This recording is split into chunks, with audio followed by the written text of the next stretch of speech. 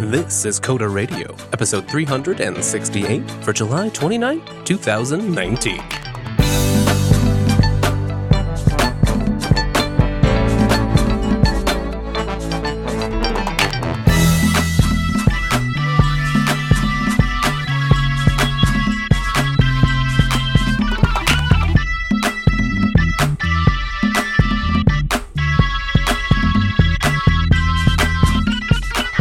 Hello, and welcome to Coda Radio, Jupiter Broadcasting's weekly talk show that takes a pragmatic look at the art and business, software development, and related technologies. My name is Wes, and I'm very pleased to be joined by Mr. Michael Dominic. Welcome back to the show, Mike. Well, thank you. How are you, Wes? Oh, I am doing fantastic. I'm excited about the episode we've got today. Not only are you finally going to reveal what you think of Clojure, you know I'm dying to know, but we've got a whole bunch of other great things to talk about. So we might as well start off with one of my favorite things. That's some feedback from you, our dear audience. This comes from the subreddit codaradio.reddit.com from the user Cellsec. Starts off like this. Thanks, guys. Thanks for everything you do. I'm a new listener and a complete noob programmer, but I've learned quite a few things from listening and love the show, even if I don't understand most of it yet. Well, thank you for the kind words. The more I get into CS, the more I wish I understood it better. I'm currently working on a cybersecurity degree with a minor in computer science, and I've got a question I can never get an adequate answer to on Google or from professors, and thought maybe you guys could answer it on the show. There are so many languages out there, and I just don't understand when or why you would want to use one language over another. For example, I always thought you had to use Java for Android and Swift or Objective-C for iOS, but I recently learned you could also use things like F# or C#. It's so confusing for a noob to know when to use what, and I just don't know where to turn next. What should I learn? Do you guys have any advice? First of all, thank you for the kind words. It's always appreciated.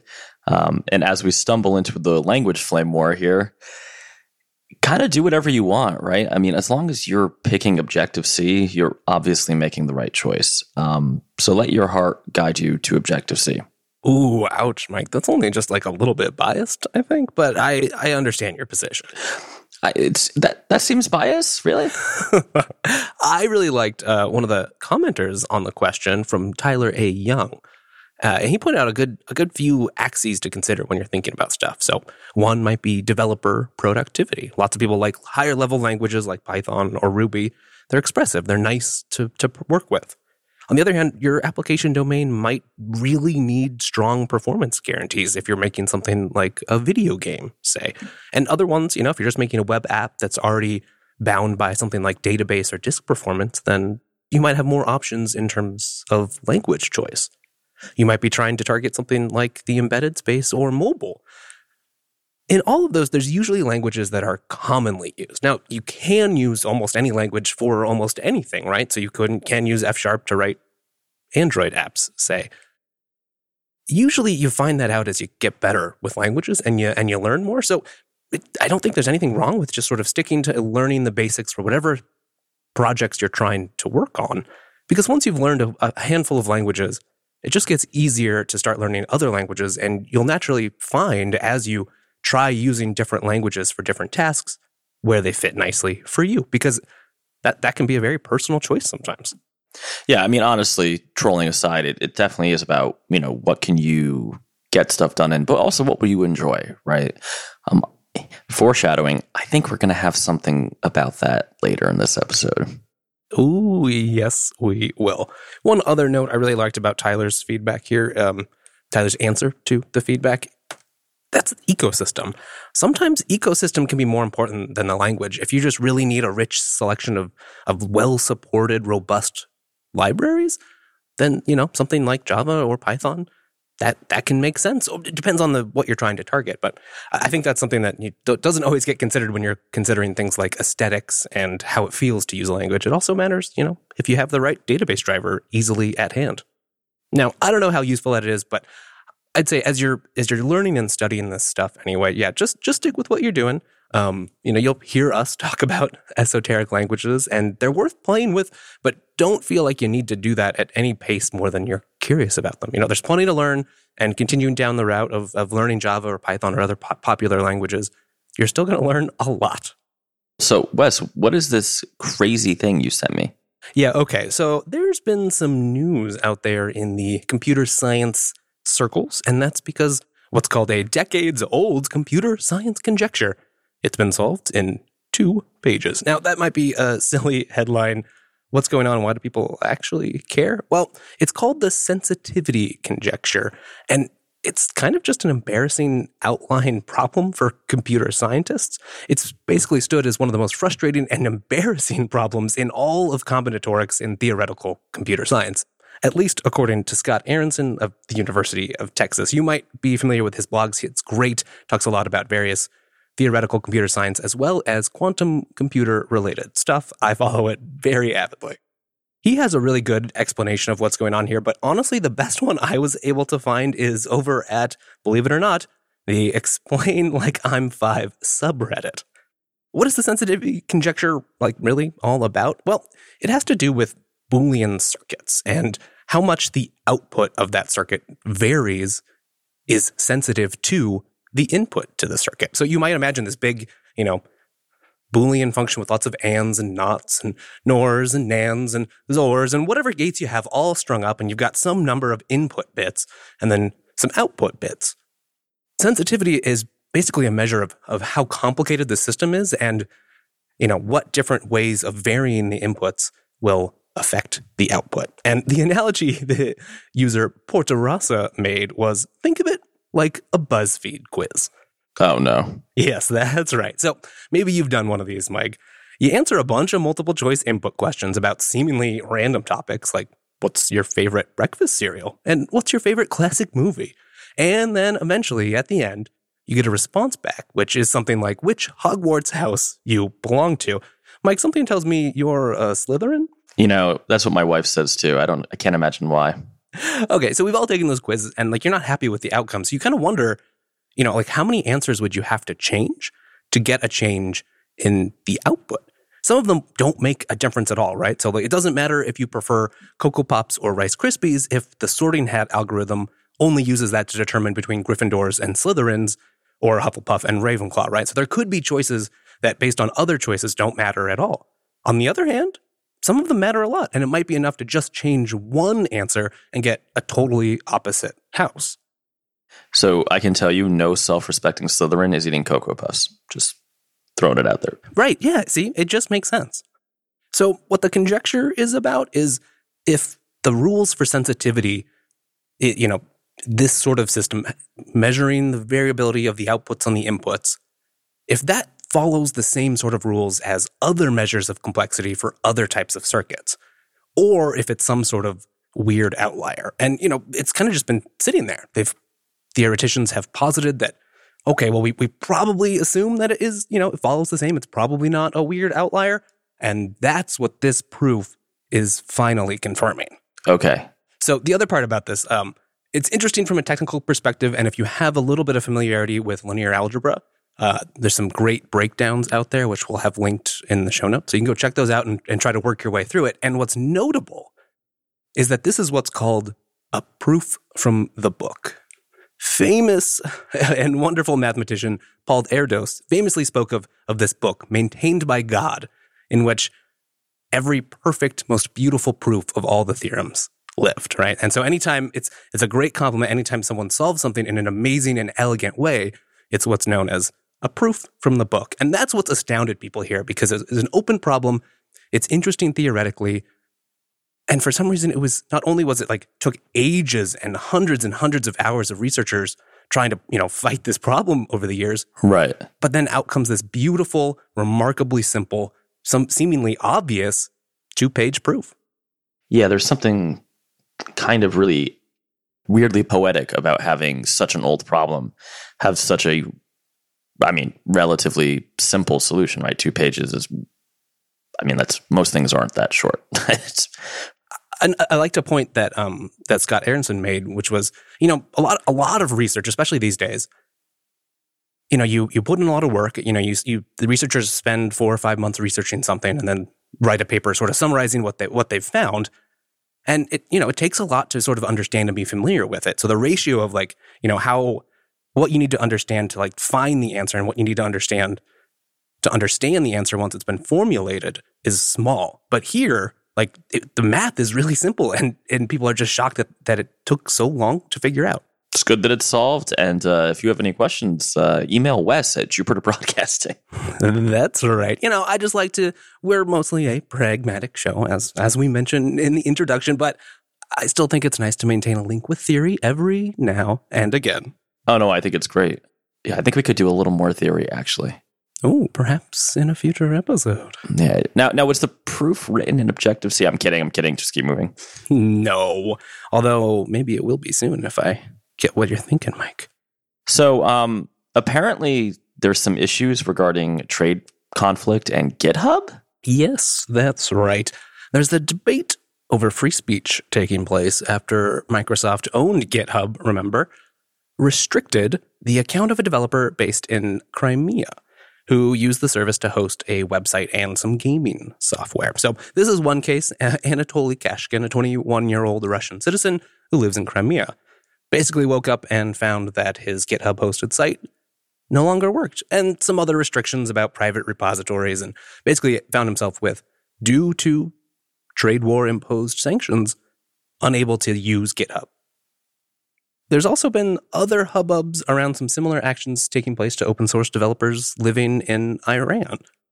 Kind of seems like a stark reminder that while GitHub is, loves open source, Microsoft loves open source, it's a great place to develop and work on open source, it's a U.S.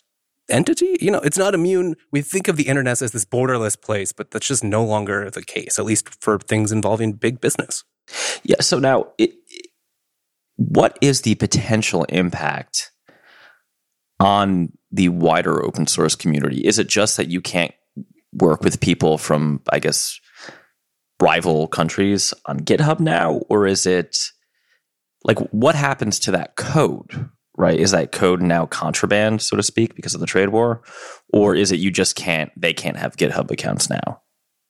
And I'm assuming if there was an Iranian version of GitHub, that would work the same way for us, but there's, not, at least not one that's big like GitHub. So you get what I'm getting at? It's what if, let's just make something up, right? What if Apache, or I'll make it even better.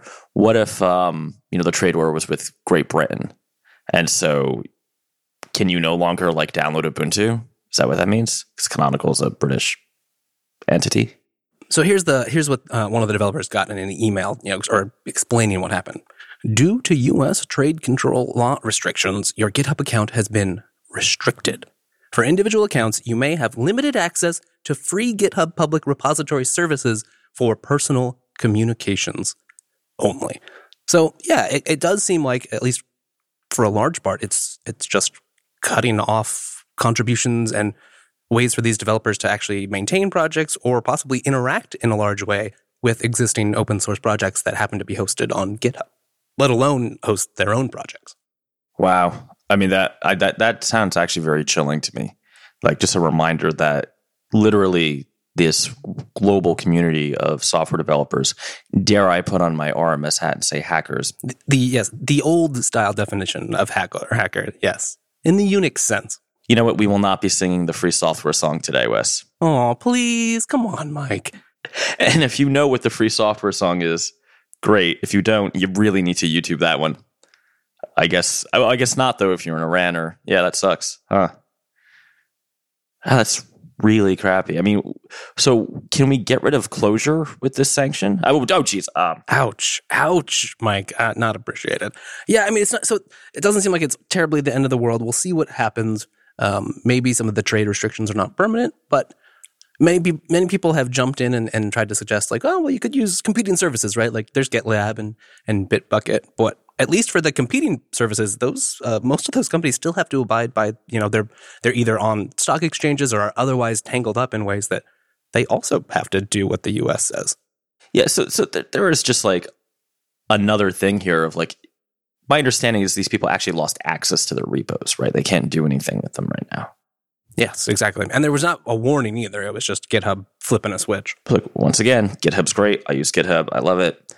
Git is meant to be decentralized, right? So if you're using GitHub like old school SVN, you're just doing it wrong, right? It really, GitHub should just be a project management tool, which I love it for. I'm a big fan of the new Kanban board thing. It's not that new. I just started using it. But like, and a backup for your code, right? An offsite backup. It really shouldn't be, the one source of truth for your project. And I know it basically is for a lot of people. Yes, it is. And I can't say that I've never done that, but it just a reminder, Linus Torvalds, who, yes, Linus made Git, if you didn't know that, made it decentralized for many, many good reasons. So happy hacking. All right. Well, let's move on from that complicated issue and talk back a little bit more about open source software, the technical side of things. Now, this is a crazy story you sent to me, Mike, and that's a Rust-based TLS library outperformed OpenSSL in, quote, almost every category. What's going on here? So we know that I love Rust, and I do pay attention to the Rust news when I can. Basically, there's a Rust implementation of a TLS library that pretty significantly outperforms OpenSSL. Now, that's kind of the headline here. There is a little bit of back and forth because, there's some shared history and some shared code, and it's anytime you're talking benchmarks, you're going to get the, well, but actually guy who's like, in these cases, or, yes, of course, really, you shouldn't. This isn't like dunking on OpenSSL. It is just very cool, like, to see Rust being used in yet another way. And honestly, Rust is very performant. I would love to do more with it. I think the Rust community, as it's growing, is going to start to replace a lot of these older utilities. And not just OpenSSL, right? Again, this story is about OpenSSL, but I'm not trying to like attack OpenSSL. No. I'll give you my exact use case of how I'm using Rust. I had to do some crazy STL file processing things, and I could have done that in C++.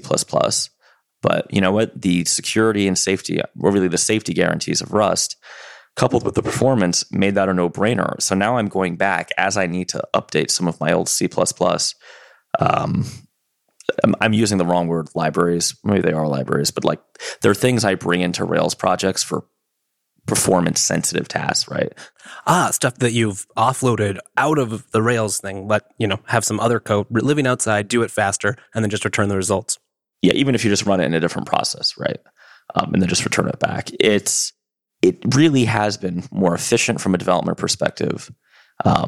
Protected me from a lot of stupid memory mistakes because, I used to write Objective-C with, manual memory management every day, but now I don't, right? Because time moves on and C++ was never my first language anyway. So yeah, there's definitely a tendency to make mistakes there, where in Rust, those mistakes are simply not allowed. And I'm getting just tremendous performance. So I'm gaining safety, gaining developer productivity once you kind of learn some of the idiosyncrasies of Rust. And I'm not giving up performance. I think that's great.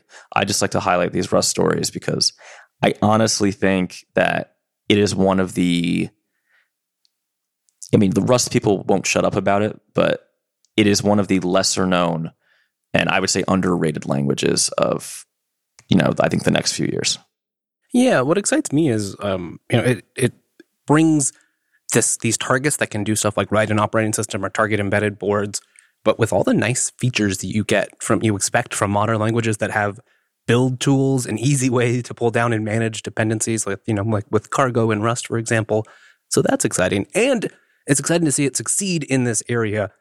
Again, not to knock OpenSSL, but as we all know, it's an old, complicated, large project started before, we really understood all we do now about modern security practices in software. Not only can Rust help address some of that, like some of the stuff here is nice too, not only the security stuff, but like it's faster in some ways. And the big one for me that I saw was it uses approximately half as much RAM. That's a handy optimization if you've got a lot of SSL connections. Of course, we'll have links to everything. The Author has some great blog posts that actually dive into all the different measures that they did to try to do these benchmarks, because obviously benchmarking is complicated. That's not the takeaway here. But if you're curious about what makes this all work, you want to dig into some of the code, that's all linked, coder.show/368. All right, Mike. We've put it off far too long. It's time, once again, for our 7 languages check-in. Yeah, so Clojure. All right. I'm going to do a little preamble to the Constitution here. Ooh, I'm excited already. This is the first language I have looked at in a long time where I went in, got frustrated, and stayed frustrated with it. Now, I actually was able to get it set up and do a little bit around it. But the more I read about it, the more I understood why I didn't like it. So maybe we should just take a step back. So Clojure is Wes's One Ring of Sauron of programming languages. Is that fair? That seems right, yeah. Mm-hmm. That seems right. Okay.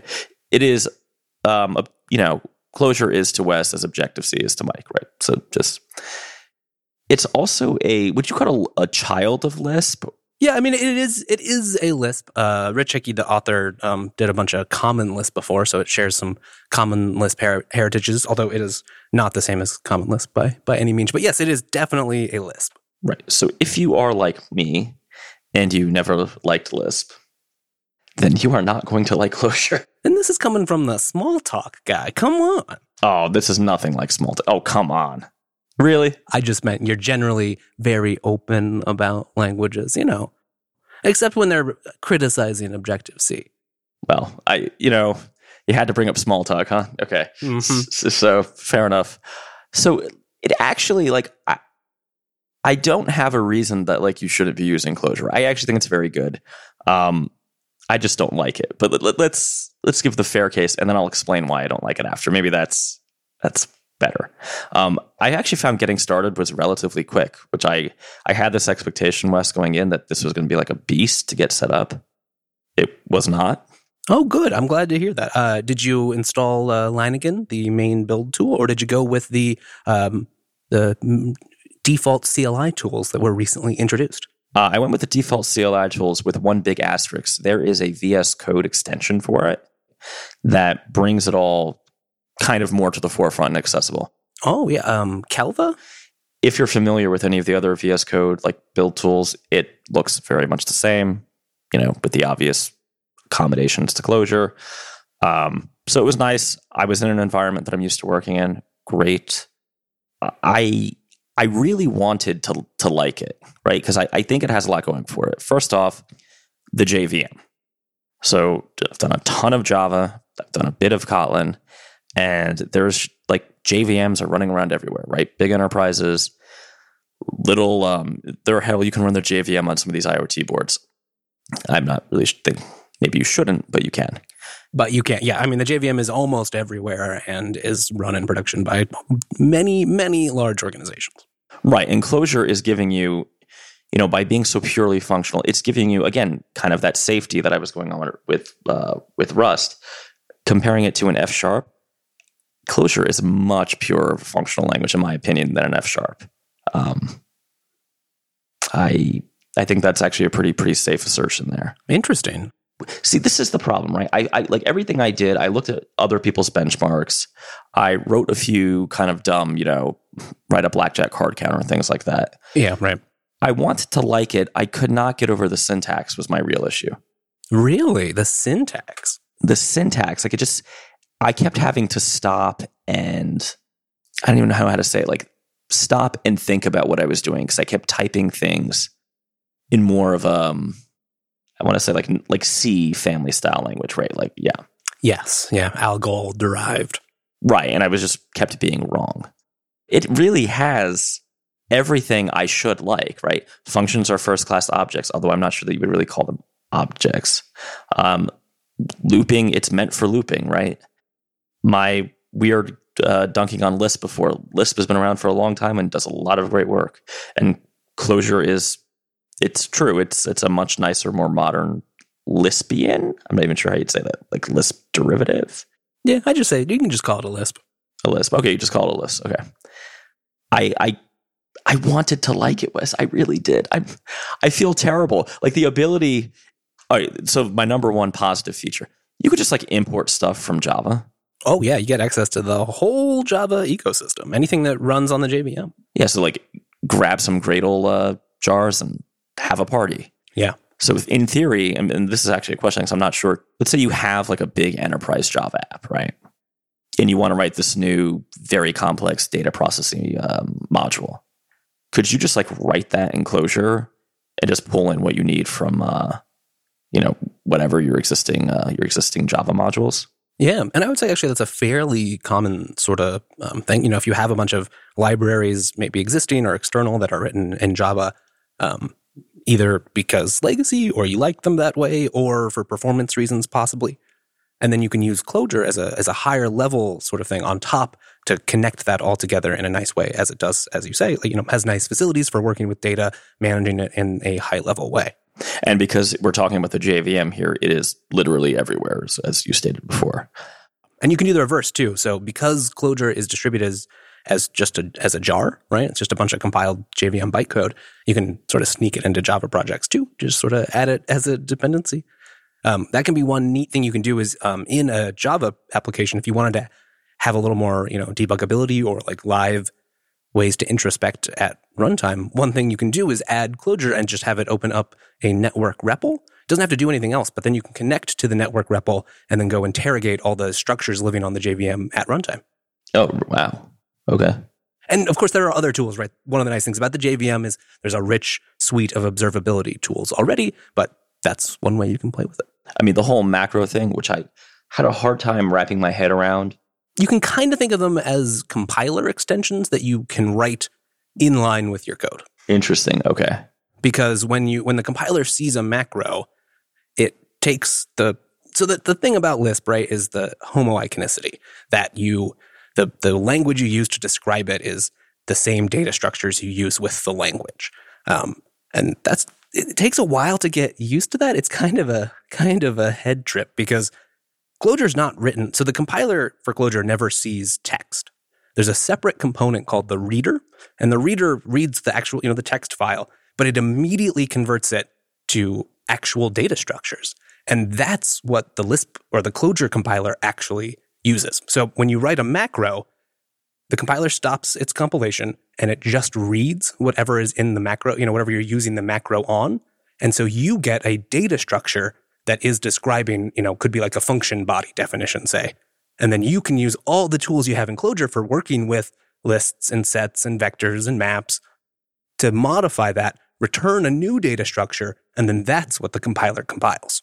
Oh, crap. That's actually really powerful. Yes, it is amazing for doing like meta programming work, adding abilities to add abstractions. So tons of the language itself, it's just written as macros. For instance, the OR function. It's not really a function, it's a macro because it needs that ability because of the control flow.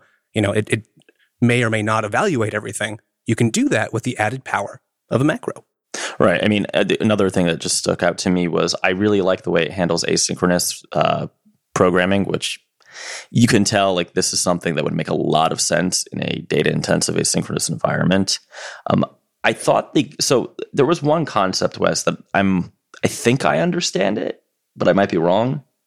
The atoms and how they relate to agents.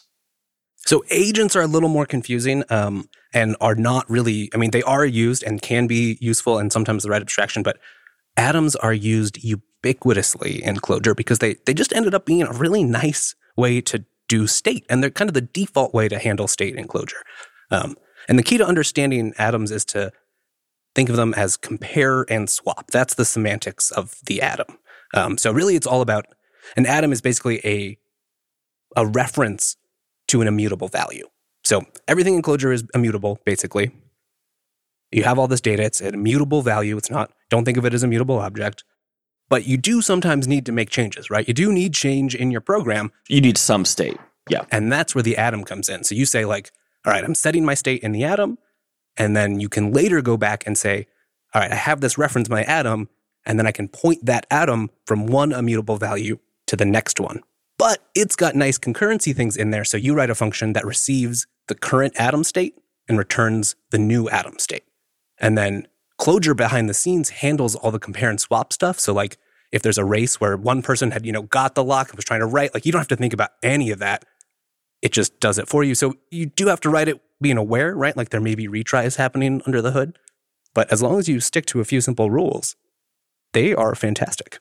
And because they're used everywhere, they're well optimized. So most of the time, you don't have to worry about using them. They're not a lot of overhead. All right. So on a high level, why am I wrong? What am I missing in the glory of Clojure? Like, it's by no means bad, in my opinion. It didn't enchant me the way it did you. So I'm missing something, right?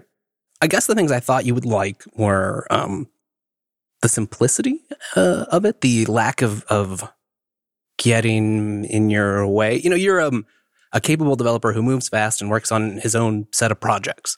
And I think that's one area where Clojure can shine, just because it can give you a lot of leverage, right? So instead of if you did have a Java project or you needed to produce an object that would run on the JVM, what would you choose? Would you not choose Clojure? I would probably choose Kotlin. Yeah, that's fair. No, Kotlin's a great choice, as we talked about when we talked about Kotlin. I guess it depends on if you want to shift to a different paradigm. It may be tricky because I think if you don't have a strong, as you say, if you hate Lisp already, there is a little barrier to overcome. It's funny. So at first, it takes some time to learn to read because it's a weird ordering, right? Like the function name comes first. And while I think that ends up being pretty clear once you get used to it, it's a big change. Yeah, I think it's difficult to understate how much just the novelty of the syntax threw me off, especially because I've spent the last 3 weeks working almost exclusively in Ruby. Right. Yes, they're quite different. Quite different. And then at night trying to do some Clojure, and I was like, "Arr." And it's pretty frustrating when you especially as you say, as an experienced programmer, you have the idea basically most of the time of what you're actually trying to do, and then you have to flap around and try to make the language actually cooperate with you, and so that can take a while before that impedance mismatch sort of calms itself.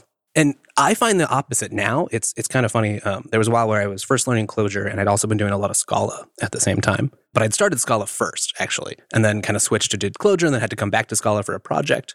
And you found Scala foreign to you. I really did. And I actually struggle. I struggle with Python. I struggle with the C-like languages now because I got so used to the way Clojure does it. And what's neat is that homoiconicity stuff comes back because... Big words, Wes, big words. There are no weird magic stuff. So when you're looking at a Python source file, right? What is the def when you're defining a function? What is that? I mean, is there even a name for it? No, it's just a part of the syntax. Clojure's reified everything. So you're just writing a data structure and everything is remarkably consistent. Because how do you define a function? Well, you just make a list with defin as the first part of it. So other languages just sort of seem like they have a lot of unnecessary ceremony and a whole bunch of, restrictions for no reason. Yeah, I think that's actually fair. I think that's a great point to bring up because, with a general show like this, there's so many different types of programming paradigms, right? And I think, honestly, I think we should cover more Lisp-esque stuff as much as that hurts me to say, only because it really is a whole different, tradition, right? Almost like we were talking the Harry Potter houses, right? It's a whole different, it's Hogwarts compared to that weird Russian school from the books and movies. If you don't know what I'm talking about, there are other magic schools and they're very different. Durmstrang, something like that. So a couple questions for you. Were you using ParInfer? So there's a couple different ways to edit Lisp, and one of them, ParEdit, has been around for a long time and it's very respected because you sort of do it syntactically. You don't worry about the syntax, you do it semantically, and you worry about the statement. So instead of writing text, you think way more about just manipulating data structures, pop this off the end of that list and add it to the head of this thing.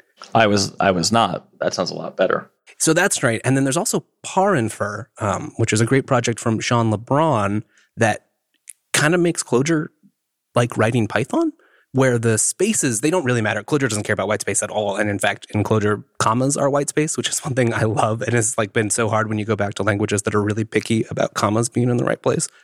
because it just doesn't matter. Why should it? So PAR-Infer lets you so let's say you tab something to the right, that will then auto update all the right number of parentheses that you have to balance for you because it's able to infer what kind of thing you're trying to write. And it helps you keep your code looking very nicely styled and typeset for you. So is this kind of a standard toolchain that Lispy/Clojure developers are using? Is there no IntelliJ for Clojure? No, actually, so there absolutely is. And I'd be curious to see if you like it. It's called Cursive, and it's based on IntelliJ. A large part of it's actually written in Kotlin, and then some Clojure in there as well. And so that's another example where Kotlin was used because they just needed really fast stuff implemented to match up with the Java stuff. Kotlin was perfect for that. It was originally in Clojure, but there were some reasons why not to have it in Clojure. So Clojure's not always the right fit. But you will find, there's good professional level tooling. As we talked about last week, Spacemacs can also be a great tool. There's really first class support there. So what was your workflow like? Yeah, I was building on the command line. I was using it was Clava. Ocalva, sorry, is the plugin I was using. I mean, it did some of this balancing-y, kind of like the IDE features I expected, but not, I'm looking at PAR-Infer right now, not to that level, not even close. The other thing too, about Clojure development that I'm curious to know if you picked up on, it's kind of different than most other ways, unless you're coming from a Lisp background, because every single top-level form in a Clojure file can be evaluated independently. So it's not like a complicated static type language that has to take a whole bunch of stuff and, runs over the whole file or maybe a whole set of nested files and then eventually, consumes all of it and then produces an output. Most Clojure developers send forms, which is just the name for like a set of parentheses sort of thing, to the compiler interactively, and you build up a program. So you can start with maybe a blank sheet, and then you start defining stuff, and then usually there's like a hotkey, so like Control-C is a common one, that then just sends that code over to a running REPL, and it gets evaluated in a running JVM that you keep for most of your development session. And then as you want to redefine a function, you just send it over there again, and then you add stuff, and then work interactively. It's kind of like constantly unit testing as you go. I completely missed that. I heard what you said. I didn't even notice that ability. Yeah. So that's one thing that people love about Clojure, because you don't have to do this write, compile, test sort of cycle. You can make that a lot faster. And as you're well aware, as many people are, fast feedback and debugging is critical. Oh, yeah. Yeah, it would be interesting. Yeah, you know what I might want to do in a couple months. I should play around with it more. Take maybe even pick up a Lisp book and cry the entire way through it, and see if I got a little more familiar with just the entire Lisp way of doing things. Would I find it less jarring? Right, and I think that is this was a hard challenge, and I'll be the first to say that at ProSnip, because it is so different. It's a different paradigm. It's more functional, and the whole background and heritage of the language and culture is different. So it was a tall ask to see that, how much could you really get familiar with in like a week's amount of playing with the language, right? I just want to know, did you try ClojureScript at all?